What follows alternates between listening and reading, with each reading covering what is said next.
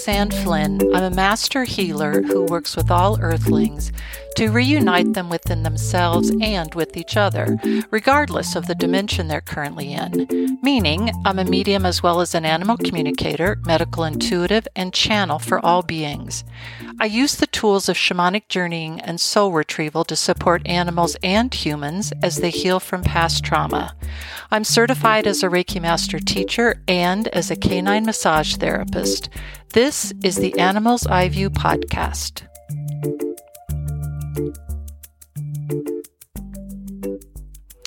As many of the listeners to the podcast may know, I'm a huge fan of Joseph Campbell, who was a professor of literature at Sarah Lawrence College, and he was also a mythologist and lived from 1904 to 1987. I will put a link to the Joseph Campbell Foundation website into the podcast notes so you all can wander around over there and see what resonates most with you. One of the reasons I'm a big fan of mythology in general is that it is such an inventive and entertaining way to explain something about the world, get a point across about a situation and or get your own imagination soaring. This last one, I admit, is my most favorite one. The books that I own by Joseph Campbell are The Hero's Journey and Goddesses, the latter being one that I just delight and savor like a good piece of chocolate in reading before I drift off to sleep at night. Simply because I love a good story and I especially enjoy a good storyteller. One who doesn't bury the lead, if you will, and who brings in other mini plot lines so that the whole story becomes a rich woven tapestry with lovely shimmering threads of silver and gold glinting through the blackish red and the slate-tinged purples.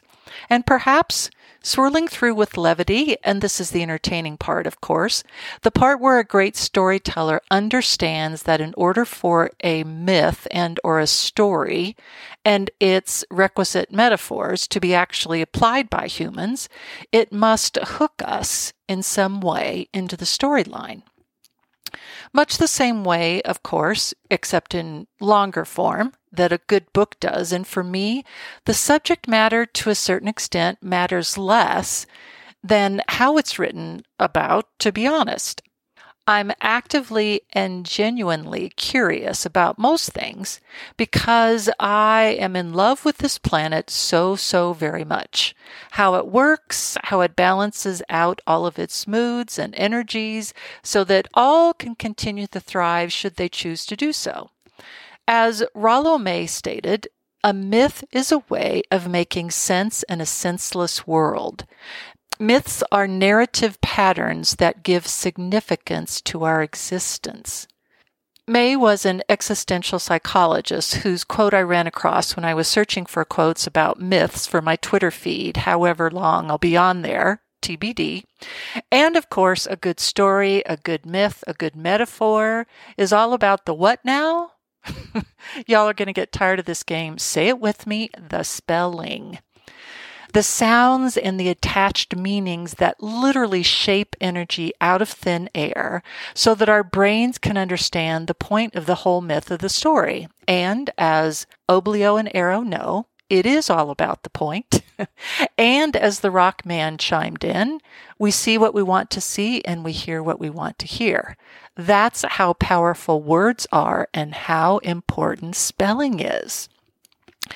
The definition of myth in human interpretation, because, to be clear, and the animals so want me to be nothing but crystal clear here, animals have no myths or otherwise methods to tell them something they wonder about, which in turn causes them to actually wonder, how is it that you need the planet explained to you? Does she not speak loudly enough for you to hear her at all times? How is it that you need the elements explained, or ourselves for that matter? And at this point, quite honestly, they're getting a bit upset, verging into apoplectic. So I'll tell them that I understand, and on your behalf that you understand their concern for our always labeling ourselves the sharpest knife in the drawer, so to speak, when quite clearly we're not the sharpest knife. Back to the dictionary we go. The definition of myth, according to Humans, is a usually traditional story of ostensibly historical events that serves to unfold part of the worldview of a people or explain a practice, belief, or natural phenomenon under creation myths like a parable or an allegory. The next definition is a popular belief or tradition that has grown up around something or someone, especially the utopian myth, for instance, of a perfect society. Another definition might be an unfounded or false notion, as in the myth of racial superiority. And finally, the last definition, a person or thing having only an imaginary or unverifiable existence. Inherent, it seems, even in the definition of myth, is moving all the way from the place of seeming usefulness of explaining to our species a worldview of a different culture or a natural phenomenon, again, useful, all the way down to a person or a thing having only an imaginary or unverifiable existence. And with those words uttered right here, right now, you can imagine who's banging on the door. All shapes and sizes of the fae, as in the fairy, come in, the unicorns, and all of their fabulous iridescent colors, the dragons, fires banked only because they understand they're here to support our understanding of a human myth. And actually, if we look to the right or the left, we might find Zeus, Apollo, and Hades, as well as Hester, Bastest, and Athena.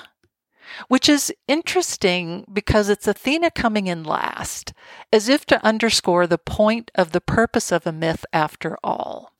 Wisdom and or knowledge, the two of course being quite different from each other, and the goddess herself meaning to impart the existence of both.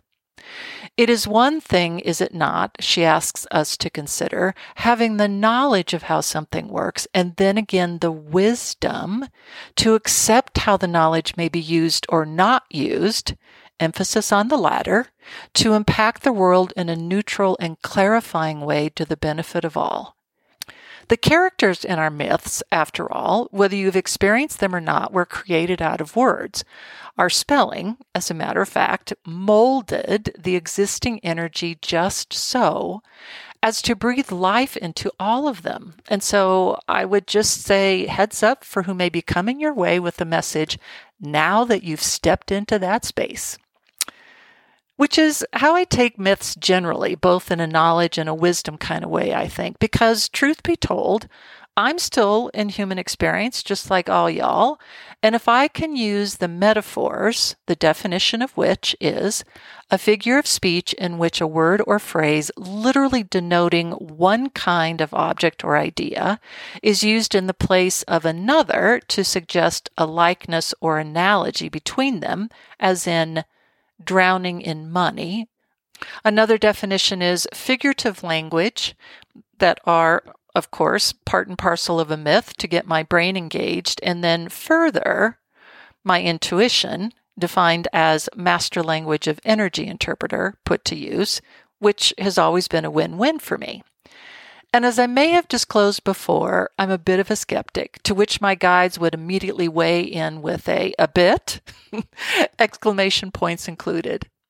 I perceive that's where the knowledge comes in. Say, for instance, when my frenemy Science recently declared that B actually enjoys playing with balls and may even like to play, as in have the sentience for enjoyment of play, and as well when said frenemy also declared that Rat moves to a certain beat in music the same way that humans do. The skeptic in me, which I admit will likely not ever be non-existent, nor will it ever be separated from the energy of animals, can look at this information, this data, with a clear eye and say, this doesn't apply to either bee or rat for me, and so it is not knowledge that I will choose to use.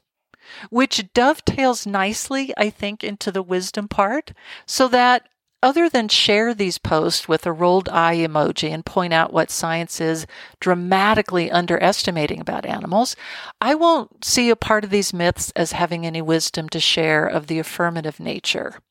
Certainly of the contrast nature, I will share freely, and perhaps that's the point, the animals say, that so many humans miss with myths and with other things of the shared animal experience on Earth. Every contrast has a light side of which you may make use of it if it suits you better, and vice versa. Myths are such things of which we may make use, including their, let's face it, exuberant contrast, thinking of the Greek and Roman myths, incest and all, because they illuminate the contrast itself as being a partner to the light. Because everything and everyone is in partnership with everything and everyone else in the universe, right?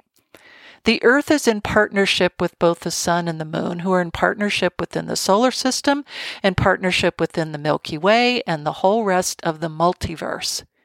And within these partnerships, just like predator and prey, there is no separation. Which, of course, humans like to do so very much. We like to separate out what we like or think we like from what we don't like and or reject. I think it's interesting to note that the things we like, such as perhaps gathering together with a like-minded community such as science or religion, and promoting what we think works for us and in essence saves us, if you will, from whatever we fear or don't like in human experience, doesn't really matter what that is. We'll be at the forefront of what we like, and we would consider that to be, air quotes, of light. The contrast is not usually recognized as a partner to this light, and if it is addressed at all, it can be, oh yeah, this doesn't work after all. Scientific discovery or experimentation of a failure. Is there really such a thing after all? And or in religion of, whatever you do, stay far, far away from this thing, this evil that separates you regardless of your being separated anyway, from that which you will never reach because you're alive anyway, because you were born imperfect and therefore saved only by baptism. Just a reminder, I was raised Catholic. And even then, you'll still struggle to get there, having to say umpteen Hail Marys and bless me, Father, for I have sinned, before you exit stage left. In other words, we don't like having to deal with both at once because it destroys the facets of all that certain myths we've come to know and love and built our lives around. We perceive that tainting, perhaps, the light with the contrast as a partnership, that we're actually also destroying the light along with it, and darn it, we need more than the other, and so out with the contrast. And of course, the same occurs in reverse with those myths of contrast, of lessons. And I have to tell you, that's a word that I perceive to be so punitive that I refuse to ever phrase anything in human experience as a lesson, especially when it comes to the human experience structure of spirituality. And yes, in fact, it is a human structure of spirituality. That is an entirely other podcast. I promise we will get to that.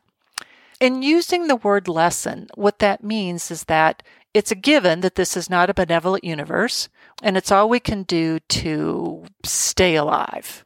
The same goes for pulling oneself up by the bootstraps, by everyone having to pay their dues before you get the rewards of which you are so surely deserving.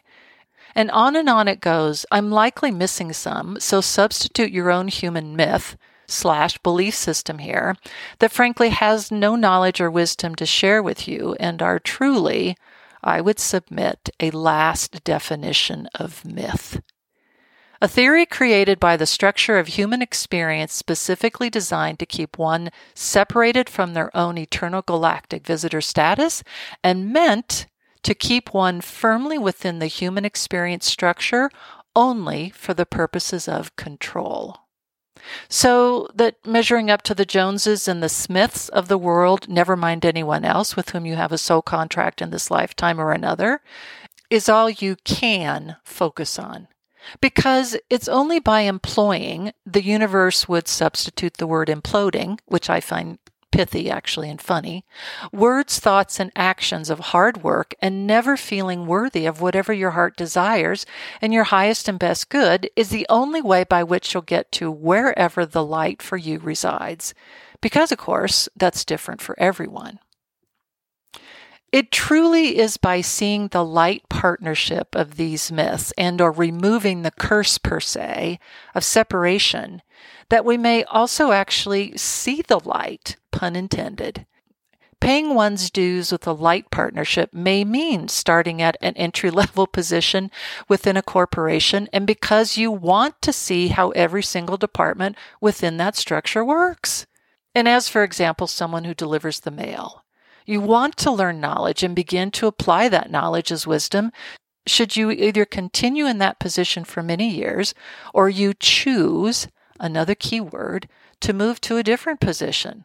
Or you start at the CEO position. It doesn't matter. The same goes for pulling yourself up by the bootstraps and not asking, expecting, wanting support. There's a bit of an elitist wash to this of, well, I didn't have any help, so you can't have any either, i.e. the current status of student forgiveness loans, which fits in with paying your dues. Everyone has to pay them, so you should too. And I would suggest, let's stop shooting on ourselves, okay? And all along, your choice about where to focus and not fall victim to, and we may very well substitute the word prey here, so not falling prey to the structure of being a victim, which is what duality think and human centrism wants. Do you want to apply everything gained in knowledge that you can, and are you happy with doing it yourself? It is always your choice. What a mythologist like Joseph Campbell does so well is to illuminate and show the unity of where the contrast contained in the myth and the place where humans tend to get stuck because it isn't what we like. The contrast partners with the light. So it becomes a full circle of a great storytelling and a way to take wherever it is on your path you are and celebrate the ending of the past by shedding light on the future. Newsflash, the animals would say, that's how this world works in its fixed design. There is no light without contrast and no contrast without light. Seeing the stars only because of the darkness sort of thingy. We get stuck in the contrast part of the myth of paying dues, bootstraps, and shudder lessons because we've cut it out of our normal cycle. When we add it back in, we begin to see the pleasure we can take at the full, complete journey and know that we're supported every step of the way. A few of Campbell's quotes from The Hero's Journey come to mind. The cave you fear to enter holds the treasure you seek. We must be willing to let go of the life we planned so as to have the life that is waiting for us. And the final one. If you can see your whole path laid out in front of you step by step, you know it's not your path. Your own path you make with every step you take. That's why it's your path. He would also advocate for, and in fact coined the phrase, follow your bliss. On this planet, that doesn't mean only follow the light. The animals say that it means unifying with the whole of the planet and every other earthling in partnership and balance because naturally they see follow your bliss as something quite different than a fair number of humans do. The only thing that matters is if you're happy. And as R. Buckminster Fuller would put it, quote, how can I be of service to you without diminishing your degrees of freedom? The minute you begin to do what you really want to do, it's a really different kind of life, end quote. And at least according to the animals, they couldn't have said it better themselves.